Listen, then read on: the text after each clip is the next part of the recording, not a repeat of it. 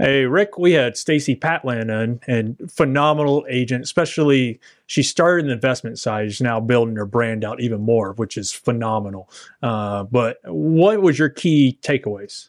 I think the investment side and how much she understands the renovation of a property and how much a renovation costs, because that can be a real detriment whether you're buying an investment property or a home to buy, for your family. It's very difficult to know what it's going to cost and what type of things need to be done. And she's somebody who really understands that and knows what those costs are going to be. Yeah, I mean, the investment side is very, especially for the average person, is very question mark. You just don't know very much. And she walks you through it. She knows everything. And this is if you are looking for an investment or possibly trying to do that, you should definitely listen to this. Welcome to Indy's Real Estate Gurus, your ultimate guide to the dynamic world of real estate in Indiana. And I'm Rick Ripma, your hardworking mortgage guy, and I've been in real estate and mortgages for over 24 years. And I'm Ian Arnold, a loan officer on Rick's hardworking mortgage team, and we are both with Advisors Mortgage Group. Together, we'll empower you with expert advice, market trends, and successful stories from guru realtors and local experts. Whether you're a homeowner, investor, or pro, join us as we navigate the thriving Indy real estate market. Now get ready to unlock the doors of success, one episode at a time. Well, today we are very excited. We have Stacy. I knew I was good. Patlan. Yeah. Patlan. I knew I was going to forget it. It's okay. And it's terrible. It's Indy's Properties R Us. Yep. Like Toys R Us. Toys R Us, or Kids R Us. Yep. And is that the main company, or are you okay? So, Indy Properties R Us is my flipping and investment company. I use it for a lot of my advertising as well. But I am starting a team, and we're going to build that as Possibility Realty. Okay. And to kind of show your possibilities and just traditional buying and selling. Yeah, and that's for somebody who's now buying a home, selling a home, that kind of thing. Yep, kind of your traditional, your traditional buyer seller. Yeah. All right, perfect. Well, let's get to where you were before real estate. So where did you grow up? What did you do before real estate? Where'd you go to school? Those kind of things. So I grew up. I was in Fountain City, Indiana, till I was about 8, and then graduated from Richmond High School. So we're about an hour away, right on the Ohio border. Graduated from there, moved here when I was 18, went to IUPUI, started nursing classes and going through the nursing program, and decided while working in a hospital that nursing while I liked it, it was very selfless and very routine. And so I was looking for a change. Yeah. My brother did nursing at IUPUI also. Yeah. It's a tough program. Yeah. He's still a nurse. He's a pediatric emergency room nurse at Cleveland Clinic. Oh, cool. And, but I don't think he really liked it. I mean, there are a lot of aspects of nursing that I do like. I do enjoy caring for people, which I think that's part of being an agent, is caring for people and taking care of them. But it's not as abusive. I think nursing is you get kind of abused, and you get to see people at their worst, and that's tough for them. So it also weighs a lot on you as well. Yeah. So. That's why he did pediatrics. Yeah. Because he says kids don't want to be sick. Yeah. No, they don't. He says, so he says some adults want to be sick. Yeah. They like the attention. And so that's what he does. But anyway. No, I get that. I just think it's interesting. So you grew up, the town you grew up in was? Richmond, Indiana. Richmond. Yes. Okay. So I knew it was near Richmond, but it was... Well, Fountain City born to about 8. And then you moved to Richmond. Yeah, so I'm very familiar. From what I can remember in my life, Richmond is home to me. Yeah. Okay. All right. And so now you go to nursing school. Mm-hmm. You decide that's not for you. Yep. What did you do between there and real estate? Or is that when you went into real estate, and what was it that... interests you? Yeah. So my business partner, Courtney Wheeler, we were life partners at one point in time. He was doing real estate wholesaling. So wholesaling is basically selling contracts, right? You're negotiating with motivated sellers, off-selling them to investors for either rentals, flips, 1031s, any of that. So he's like, well, why don't you just go ahead and kind of do some of our admin stuff? We're getting kind of busy. So I started just doing that. And it just grew from there. So, Okay. and I really enjoyed the people part of it. So, Okay. So it's a lot of agents have seems like that's what's happened is they didn't mean to get into real estate, but they get into it. And it's like, oh, I really like this. And Yes. it becomes exactly what they wanted to do. It's a neat, I would think, to discover that yeah. in your life. Yeah. Well, and at that time, I think I was maybe 19 or 20. So I didn't, my parents were ravaged buyers and sellers of like, they would buy a house, fix it up, move every couple of years. So I lived in like 9 houses in my childhood. So I knew kind of a little bit of the construction aspect, and I really liked kind of the idea of building equity and then selling. So that's kind of a little bit of childhood background of my knowledge of real estate, which isn't a lot. But so as a kid, what was your dream job as a I grew up in a middle-class household where you go to school, you get a job, you work 9 to 5, you come home, and you don't complain. So I was very much don't complain. don't complain. I was very much kind of pushed into the college lifestyle, and I think nursing was kind of my dream. That was something I really wanted to do. I saw it as very stable income. You had a job, you know. In high school, you had charts of like what careers are going to pop when you're older and what are they going to need. Right. And it was trades and nursing. And it's like, okay, we'll go into the medical field. Yeah. So isn't that, to me, that's kind of a terrible way to pick a career. Yeah. Is, well, there's going to be jobs available. Yeah, exactly. Well, it's better than no jobs available. And you spent 20 years trying to focus on one thing and there's no I didn't say it was the worst way. I just said, I don't think I think people need to, like, I have 2 kids who've built their careers. Yeah. Because they're birders. They love birding. And so they built a career in birding, which who would have thought that, right? Yeah. Yeah. It's like, you know, going into school for just some weird degree and the way it actually takes you. Sometimes I think the people that are in those awkward, or not even awkward, but hey, I'm in school for liberal arts or whatever it could be, geology. You're like, what are you going to do with that? And then you see that they find a very satisfying career. Because it's something they're interested in. And it's also a degree that can be used anywhere else. And, you know, that's the thing. You get the degree. I think that's, if somebody wants a degree, I don't think it's like you have to have a degree. Right. I think that's a big misnomer. Yeah. And I think that's changed late recently. But I do think it's important that if you go to school, just get a degree, even if it's in something that may not have jobs, having the degree will put you in places. Yes. Yep. Yeah. They just want someone that's educated. If they can see that you can follow a regimen of college, that you can follow a regimen and training of a career. I could not do that. No.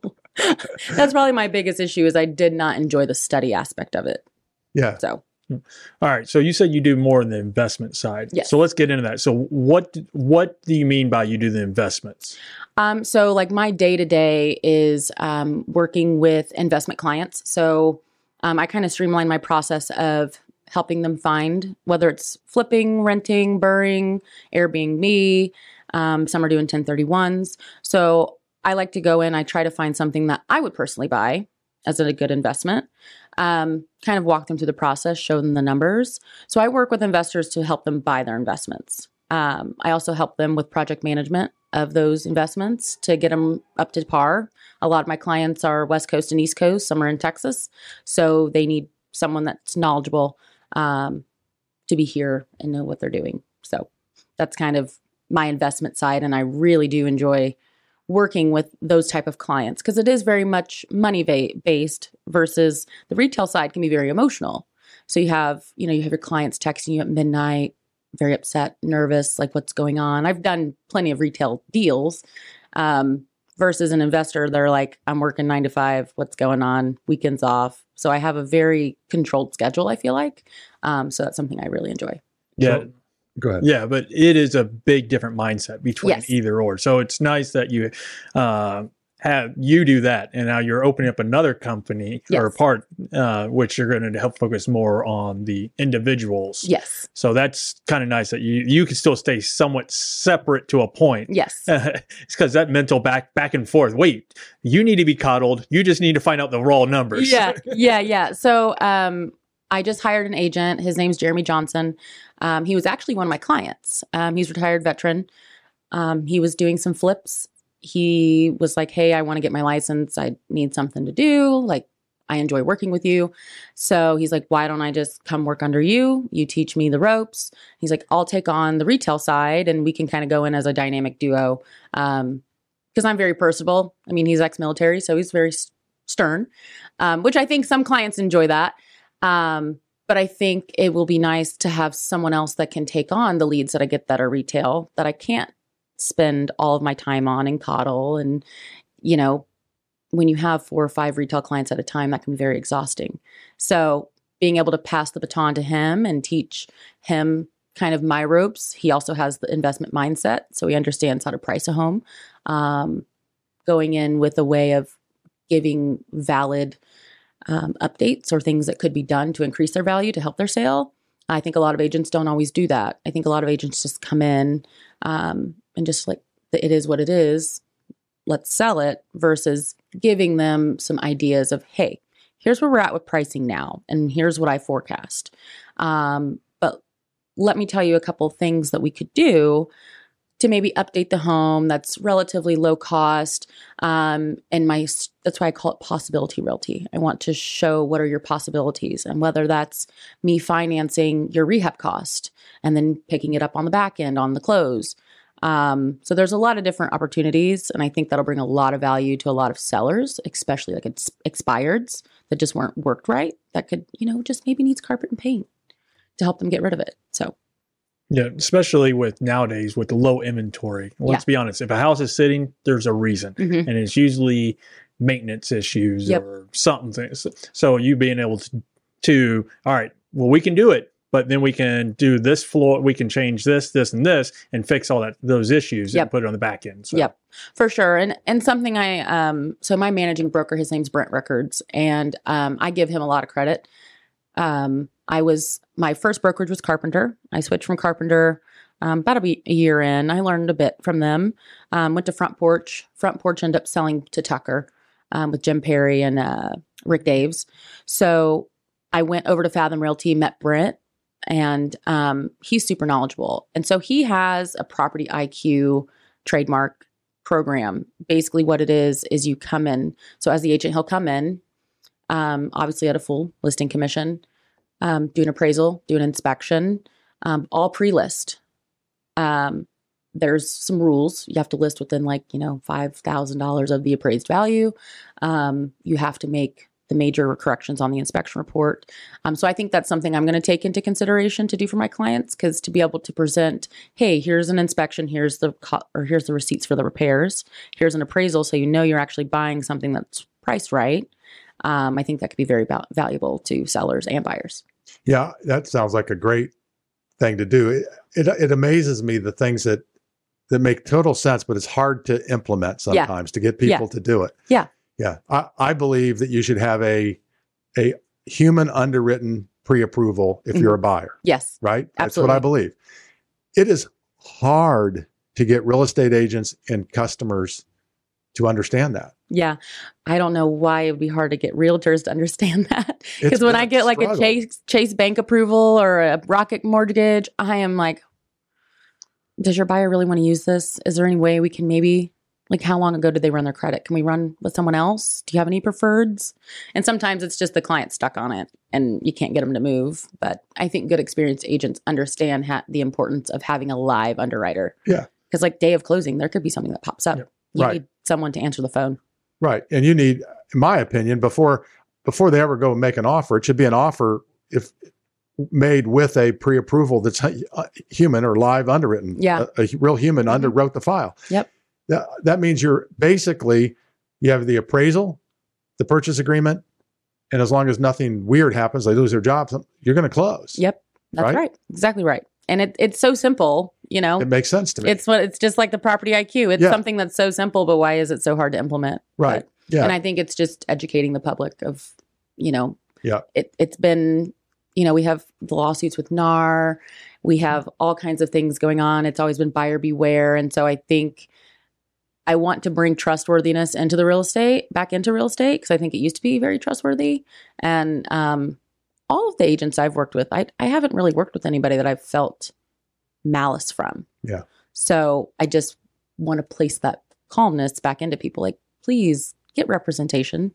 It's just like you wouldn't go to court without a lawyer. Right. So, yeah, I'm listening to, I joined master class, and it's online. You can, but one of the guys, he's a sales persuasion, sales expert. And I was listening to it today, so it's fresh in my mind. You had said, it used to be, and people feel like pressure and all that. And he explained 10 years ago is when it all changed. Yeah. Because it used to be where the sales people held all the knowledge. Yeah. Right. Mm-hmm. And now anybody can get the knowledge. So it's not the same thing. And so people haven't changed. They don't realize that it's totally changed. And unless you're not going to you shouldn't be taken advantage of by anybody because you can go get knowledge. Yeah. So, so find people who you can trust, and you don't have to be that same person. But he said, the other thing I thought was very interesting is he said that they did a survey of about 2,000 people. And he said, what do you see as a salesperson?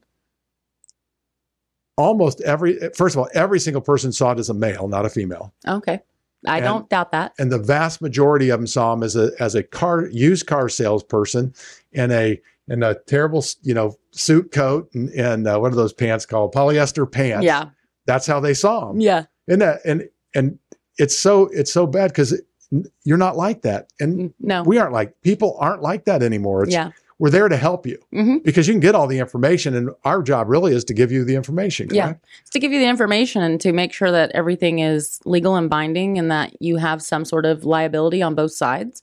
I agree that we are looked at kind of like a car salesman, and I am a very salesy person. I'm pretty personable. I can talk, but I'm also an agent that I'll walk in a house and I'll say they love it. I don't like to deter my clients, but I like to educate. Like, I know you love the house, but I can foresee some issues coming up. Right. So I think a lot of my clients really appreciate that, especially on the investment side, because a lot of agents will see, oh, look, quick $90,000 sale. It's cash. It'll be done in 2 weeks. Don't have to worry about it. Versus going in and I'll actually check out the plumbing, check out your electrical, look at the foundation, see if there's any sort of sagging in your roof. And I'll point those things out. I don't want to hide those from my clients because my goal is I want to sell you something that I can then sell again. So I don't want to sell them a bad investment. Yeah. I think the whole sales thing is very interesting. And I think it's more of an American thing just because what are the main two things people haggle over? Cars and houses. Mm-hmm.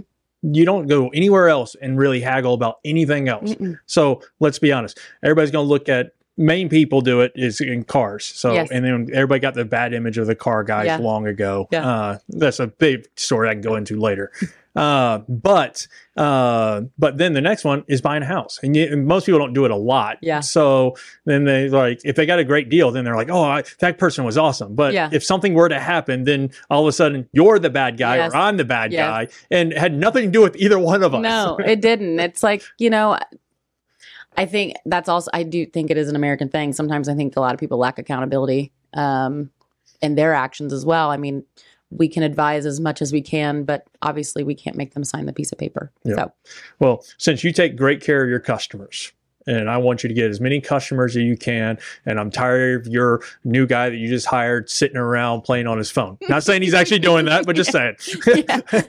What's the best way someone can get a hold of you if they're looking to buy, sell, or talk about investments? Yeah, just call my cell phone. I still have a 765 number from when I was in high school, and I got into real estate when I was young, and they said to change your phone number is business suicide. So my number is 765-969-6066. It's a whole lot of sixes, but you can call or text me. Text probably best. I get lots of voicemails, and honestly, I have Xfinity Mobile, and their voicemail system is terrible. Is it really? I'll get something downloaded like 2 weeks later. I'm like, where did this come from? Yeah. Oh, yeah, that's not good. No. That's not good at all. So you also are looking for real estate agents. Is that correct? You're building your team? Yeah. I'm looking for someone. So the agent I just hired, he was a client, so he has a little bit of real estate knowledge. I'm open to novice, like new agents, but they have to be willing to kind of go through the steps I want to give. I've built my career based on doing some processes, and I know a lot of agents struggle. But I just network a lot. I am in meetups. I go to CIREA events, which I'm a big part of, which is Central Indiana Real Estate Investors Association. So I just mix and mingle with a lot of people. I'm out and about. I spread my name. I give my business card to waiters. And they just need to be willing to put in the work and not get discouraged, because you probably won't get your first deal in the first few months. Yeah. It's going to take a minute. It's tough to get going. Yeah. And to get a hold of Ian or I, go to hardworkingmortgageguys.com. That's hardworkingmortgageguys.com, or you can give us a call at 317-672-1938. It's 317-672-1938. That is a call. It does not accept text. You got it right. I should probably change the number and use one of my text numbers that you can text. But you made a good point about your number being a 765. I mean, some people, like they said, oh, you need to change your number because you're in this area. It doesn't matter anymore. It doesn't matter. I mean, it doesn't matter. Well, let's be honest. There is no more long distance calls. No. I mean, unless you're calling overseas. Yeah. And then what is it? Even here in Indiana or Indianapolis, it's 317 or now 463. Yeah. So it throws everybody off. So I'm like, even my wife, she's always kept hers is 260. Yeah. So she's just kept it. Mm-hmm. I mean, there's no reason to change it. Yeah. Yeah, no, I don't think there's any reason to change it. And honestly, those numbers stick out. When I see them on a sign, I'm like, oh, that's that agent. When I see them text me. So it's actually kind of a reminder, not the same 317 number. Anytime everybody sees sixes, they're like, hey, that's Stacy. Yeah, I have so many sixes in my phone number. It's ridiculous. Hey, it makes it easier to memorize. Yeah. All right. Sure. So if I actually take away your phone and tell you cannot work for 24 hours, what do we catch you doing for fun? Catch me doing for fun. That's a good one. And if I leave Indiana? Yes. I would be on a beach. I would be and on a beach. Indiana? Not in Indiana. It's been really cold. I am a water baby. Like anytime I go on a vacation, it is somewhere tropical, somewhere warm, on a beach. I like taking cruises. So those are really fun to me. If I had to stay local, I really don't know. There's a few things I've been wanting to try. Like I've been wanting to try some Pilates classes. So maybe I'd venture out and do that. There's a couple new restaurants I'd like to try. So maybe just take a day date with myself. I think that'd be fun. Yeah. So where's your favorite place to vacation? Favorite place to vacation on a cruise ship. So it moves. There is no set location. I told my wife we should do it, but she's anti it. And then she hears a story on the news. Oh, this boat got stranded and all they had to eat for a week are Pop-Tarts. And she's like, that would be us. No. I've been on, I think, 6 cruises now. And they are very enjoyable. And some people do not like them because you are confined to a space until you get to an island. And if you're not well-traveled or good with getting along with locals, then obviously it's probably not fun. But as a woman and a mom, I don't have to think about where we're going to eat. You can eat whatever you want. So I'm going to go here. You can go there. Dinner's at whatever time and we're eating whatever they're eating. Then you have a room steward that cleans your room. Even if you leave it a mess, they will clean your room. They will hang your clothes up. It's wonderful. Yeah. It's a break. I love cruises. Yeah. I think they're a lot. And I would, before I ever went on one, I thought, I don't want to ever go on a cruise. That sounds horrible. It's like you said, it's wonderful. It's wonderful. Yeah. There's so much entertainment. There's absolutely something to do at every moment of the day. The evening's always fun. Comedy shows, they have really good theatrics. So, that's. What's your favorite cruise line? I have only cruised with Carnival. Okay. I was supposed to go on my first cruise March of 2020. Oh. And we saw COVID happening. I was like, I'm still getting on that ship. And then I was like, I saw the one that was stranded and they were all like quarantined on the ship for 2 weeks. And I was like, never mind. Yeah. And then they canceled it. So we had a major cruise credit. So we were able to take like 3 cruises based on our original credit. Wow. From pre-COVID prices to post-COVID prices. So that's why I've chosen Carnival, and we have casino benefits. What was your favorite location for going, or what is your? I really enjoyed Honduras. Okay. Yeah. It was very beautiful, very tropical. It was a small island on Honduras. I don't remember what the island was called. But we got to see the sloths and a whole bunch of different exotic birds. We had a tour guide that took us around. So it was really neat to actually, there's a lot of propaganda here of like third world countries. And while it was very third world and very poor, there was also very nice areas. And was fun. It was fun. It was really cool to see. It was kind of eye opening. Yeah. Honduras is beautiful. Mm-hmm. I've been there one time, but we were on the mainland. Okay. And it's a beautiful country, but it is poor. Yes, it is. But by going there, you're helping out those people, yes. you know, and they're all friendly and nice. I don't know if you saw this, but it's a little odd. You're driving down the road. Well, you know, we were always with a tour group, and there's guards outside of their stores and things like that. Mm-hmm. And I said, well, why? And they said, well, because there's no police close by. Oh. So they have security. Yes. We drove past a Wendy's, and I said, I want to eat a Wendy's out of the country. So we went and ate Wendy's, and there was like an armed security guard with a large rifle. I'm like, is this necessary? But yeah, it probably so. But our tour guide, we hailed a taxi on our own. He charged us like $75 for the whole day. And then we tipped him well. And he was like, this is what if I were to work with the taxi company at the port, this is enough for my whole month's income. Wow. And so he was very grateful and gracious. And, I enjoyed him. He taught me a whole lot. Like, he drove us past his personal home, so we got to see where he lived, which was kind of saddening, but you know, it gives you a little bit of eye opening and gratefulness for where we live. Yeah. Well, we were there. My son owns a bird tour company. Okay. And we were there on a tour. Very cool. I'm not a birder, but my wife is. So we went on the tour, and it was very eye opening. Yeah.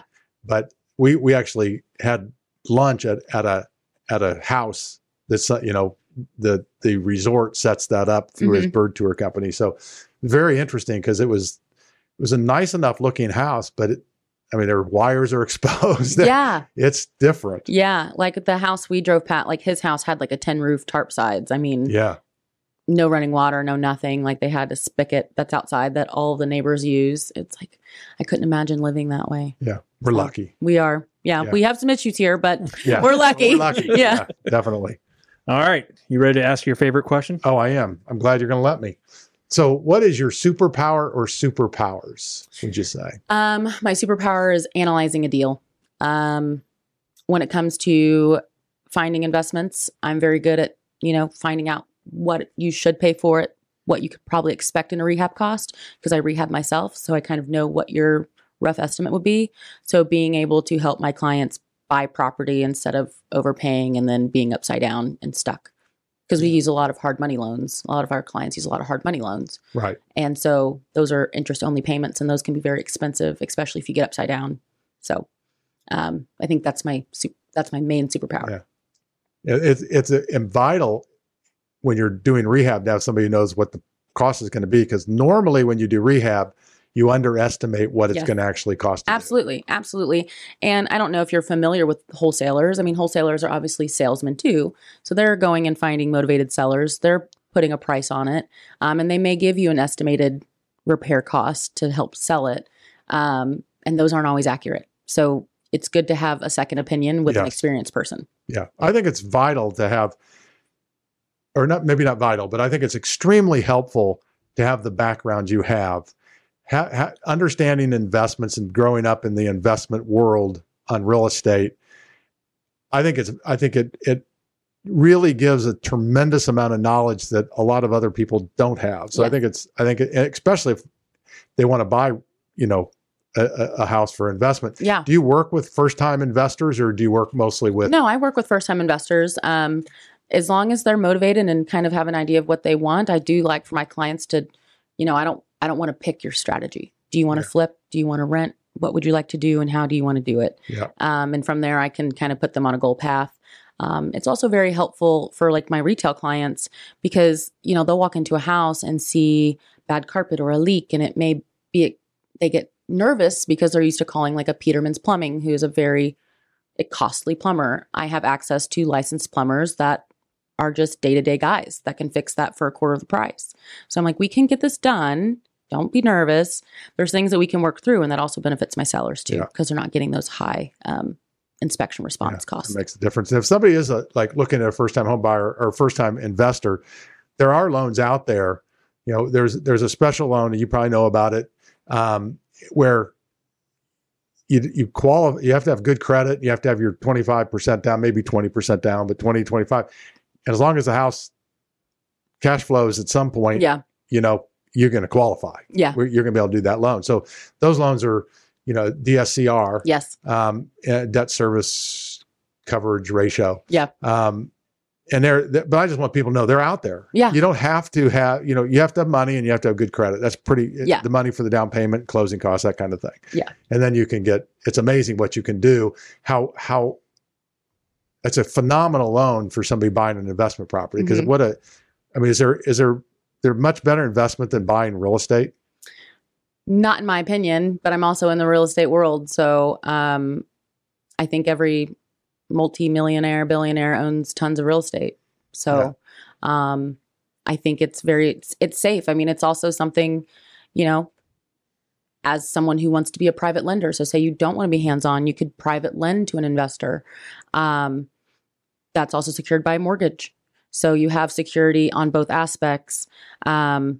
But yeah, no, I mean, real estate obviously goes up and down, but eventually it always goes up. So yes. And it I won't say it never goes to zero, but it's a rare time it would go to zero. Yeah. Right. We do not foresee an 08 again. No. Even then they didn't go to zero. No, they didn't. They maybe didn't. Some houses do, but yeah, it's a much safer investment. Yes. Yeah. So since you know all about investments and you know all about people buying and wanting to buy a house or even sell theirs, what's the best way someone can get a hold of you? To just give me a call. Would you like for me to list my number again? Yes. 765-969-6066. I like to do intro calls. I'm more than willing to meet at my office. My office is at the Irvington Event Center, which is off of Shadeland and Washington Street. I have an office there. And if you want to come in and meet, we can kind of talk through your goals. If you're someone that's local, if you're out of state, more than happy to hop on a Zoom call with you, chat through things, and see where we can go. You are the first real estate agent asked, would you like me giving you my number again? Yeah. And I'm like, well, that should be a no-brainer for a salesperson. No, I think that's good. And just so everybody gets it, the number is 765-969-6066. Yes, correct. So there are a lot of sixes. But that makes it easy, I think. I think it makes it easier to remember. Yeah. If in doubt, dial 6, right? Yeah, really. And to get a hold of Ian or I, go to hardworkingmortgageguys.com. That's hardworkingmortgageguys.com. Or you can give us a call at 317-672-1938. It's 317-672-1938. That is a call, no text. All right, Stacy. So we had a question of the week. Okay. And now this is going to probably be the hardest question we'll ask you. Okay. What was your first car? Toyota Corolla. Nice. I had a Toyota Corolla. So this is actually a hilarious story. So my sister is 7 years older than me. When she got her license, she got my mom's old car. When I got my license, I'm like, oh, I'm going to get dad's old car. And my dad had a Prelude. And so I was like, okay. That's going to be a nice car. I pull in the driveway. My friend's dropping me off. And there's now a truck in the driveway. So I'm like, I'm going to get a truck. I was so mad and so distraught. And my dad's like, you're not getting my car. We're going to buy you a new one. So I had a 1994 Toyota Corolla. It had 46,000 miles on it. I bought it in 2010, maybe. The lady was just a nanny. And so she just drove back and forth to school. So I drove that car till the wheels fell off. Yeah, which means she's still driving it today. No, it probably is still rolling out there somewhere. He does like Toyotas. Yes. That's his car of choice. Yes. Yeah, they're very reliable. Yeah. I prefer a Ferrari, but I mean, Yeah, of course. Absolutely. And that's why I have investments and you do not. The Ferrari's not an investment? No. Oh. Maybe an appreciating asset, but I'm not sure. They say all cars are depreciating. Well, I'm really into cars. Okay. And I can tell you that you get a Ferrari Dino, 72 Ferrari Dino. Mm-hmm. When I first started looking at them, they were just at $100,000. They're now $300,000. I don't doubt doubt cars it. that go up. Yeah, no, you're very right. So my family in Richmond is very heavy in the car business. Okay. So my whole family are used car salesmen. Rick and I both are too. So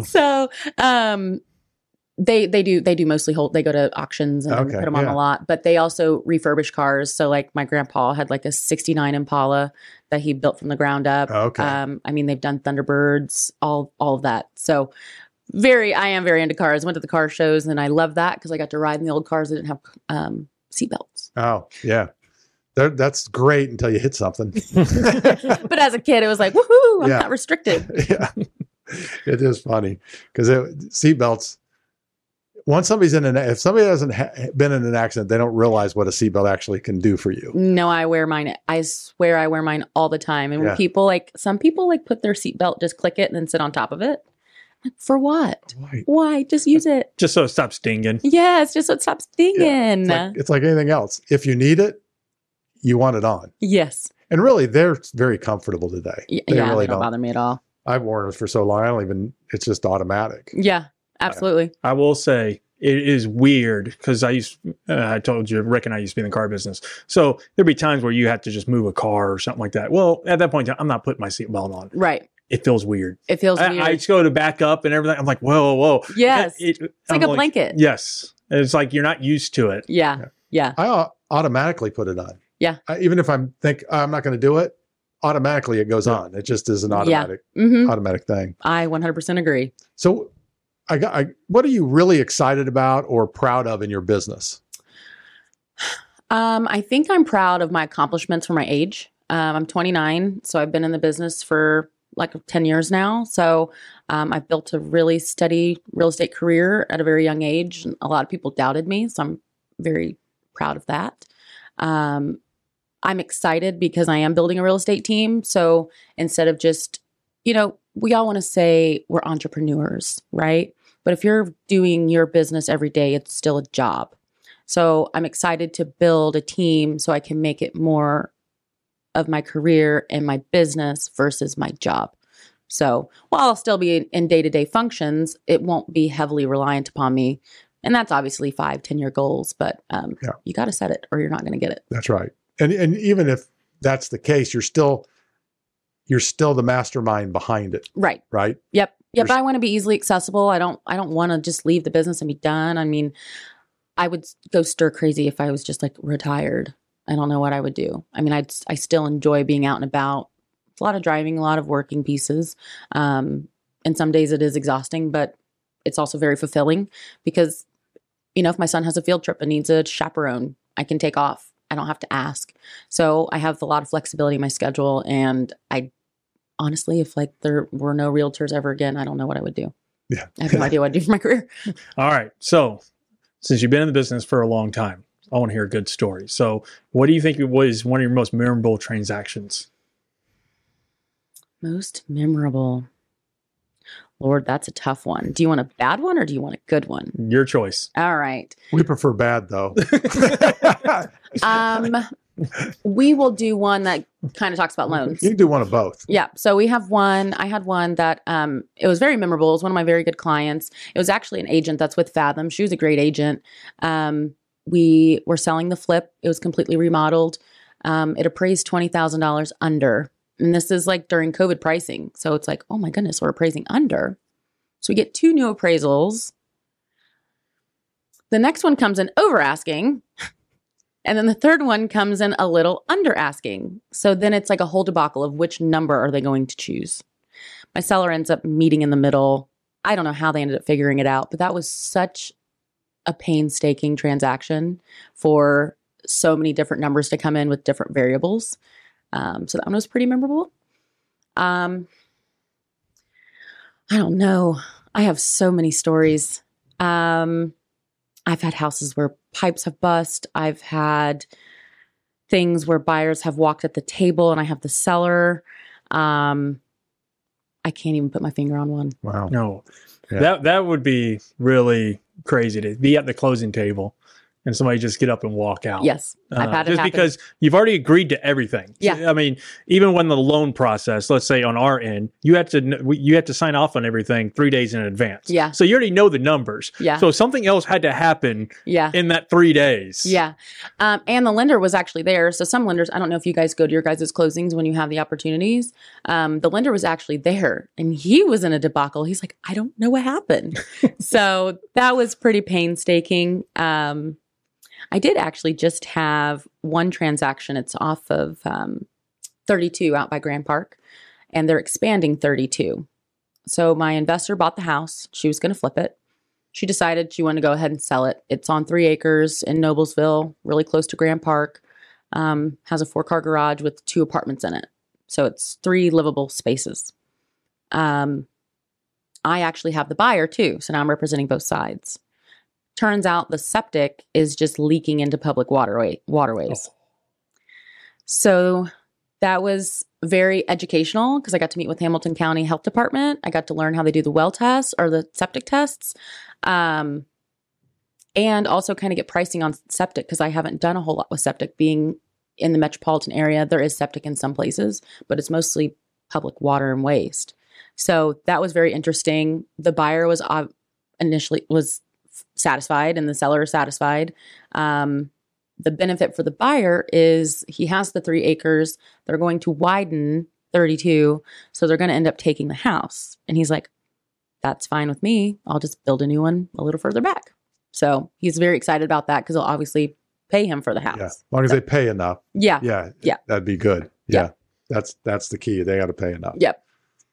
Yeah. So your first story with, you talked about, they walked at the table. Mm-hmm. Is that the first one? But anyway, the first one was the appraisals. Appraisals. Yeah. So the appraisals, the thing people have to understand is a lender can't pick one of those 3 appraisals. Nope. Okay.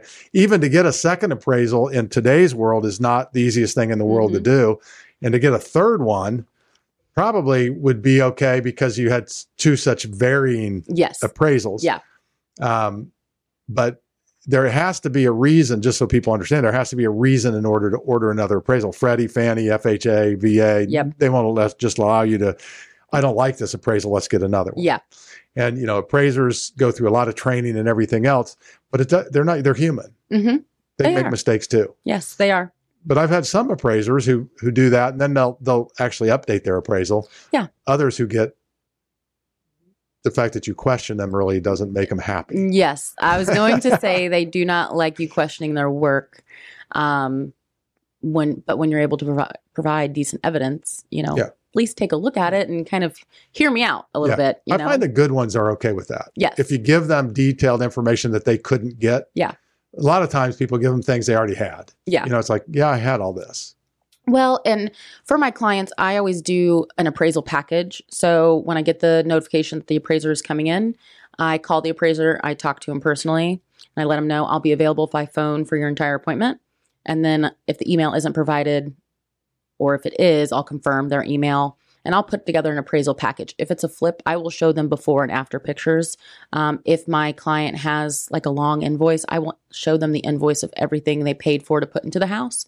I will also write a brief description of if it was a doorknob updated, it's in that appraisal package. So I find good appraisers will actually sometimes attach it to the appraisal. Some of them won't, but I like to see that it's attached to the appraisal to kind of give evidence because sometimes some agents like to price high and investors always want to price a little high just to test the market. So I think when you're able to provide evidence, you get a little more leeway when it comes to your appraisal. Yeah. Well, you have to also look during that COVID time. If you were trying to appraise a house, 3 or 4 months in between appraisals could be drastic. Yes. Because houses then we're selling at asking price. All right, now we're 20 over. Now we're 40 over. Now we're 60 over or whatnot. Depends on the neighborhood and everything. It was a crazy time for everybody. Yeah. And I think people should be, if you're someone that did not experience the COVID market and how stressful that was on a client, it was great for sellers, but it was very stressful for buyers. They were giving their lives away. If you would like a calm market and to actually be able to negotiate a deal to where you're getting something and the seller's getting something, then you need to be buying now. I'm not sure what's within the foreseeable future. Everybody's saying rates are going to come down, and I kind of assume that they will be. And will we go back into like a semi-COVID market when rates come down? Yep. And so do you want to compete with that? Or would you like to be able to actually negotiate a fair price, get your repairs done, get some credits, and maybe go into a house with low money down and save your savings instead of putting an appraisal gap in? Yeah, because Rick and I've had this conversation, and it's just like one of those things is because the biggest issue now is inventory. Yeah. And guess what? That's not changing for any time soon. So if rates drop, people are going to be like, oh, now we're down. It was whatever, 7.5%, 8%, whatever it was. But now we're down here. Oh, now it's time to move. So everybody's going to jump right back on that bandwagon. Yep. I think when rates can come down low enough to where they're kind of comparable to rent prices, then obviously people are going to come back in. But if they can rent something for cheaper, they're going to be kind of satisfied for now until they get tired of renting. Yeah. I'm noticing they're already coming back. And on that point that you made, the appraisal gap, there actually are some strategies, depending on the situation, that you can work out as a lender. So if somebody has that, or we get back into that market, a good lender who knows what they're doing, we have strategies. Okay. There are ways to get around, not around it, but ways to work through things like that. Very cool. Just so people know. Yeah. So let me ask you this. What do you think one of the biggest misconception about the real estate industry is? Biggest misconception is that it's a complicated process. It's really not. When you hire good service, you will get good service, and it will be very straight path. I've had so many clients thank me because they're like, I'm on a roller coaster of emotions and you just held steady. I'm like, I got you what you needed, gave you all the paperwork, got it all done, negotiated for you, didn't have any arguments with the seller or the seller's agents or the buyers or buyer's agents, because there can be conflicts there. So I think that's the biggest misconception, that it's like a huge daunting task, and it's really not. I mean, it is something you have for 30 days. You have to be well involved. But once you get out of that, you're buying your home, you don't have to worry about it. And it's not as hard as people think. Yeah, it certainly is not. Yep. All right. So I'll ask this one last time. Okay. Somebody's been listening to you for the last 50 minutes, basically. Okay. So if someone wants to talk to you about real estate, buying, selling, investment, or even talk to you possibly coming on a team, what's the best way they can get a hold of you? Yep. They can give me a call, 765-969-6066. And to get a hold of Ian or I, go to hardworkingmortgageguys.com. That's hardworkingmortgageguys.com. Or you can give us a call at 317-672-1938. It's 317-672-1938. And please follow us for more Indy's Real Estate Gurus. And a reminder, if you have any friends, family, or coworkers looking to buy, sell, or refinance, let us know. We'd be more happy to help you. Stacy, thank you for joining us on our show. It's been a pleasure. Thank you. I appreciate you having me. Yeah. Branch NMLS number 33041. Rick Ritten's NMLS number 664589. Ian Arnold's NMLS number is 1995469. Equal housing opportunity. Some restrictions apply.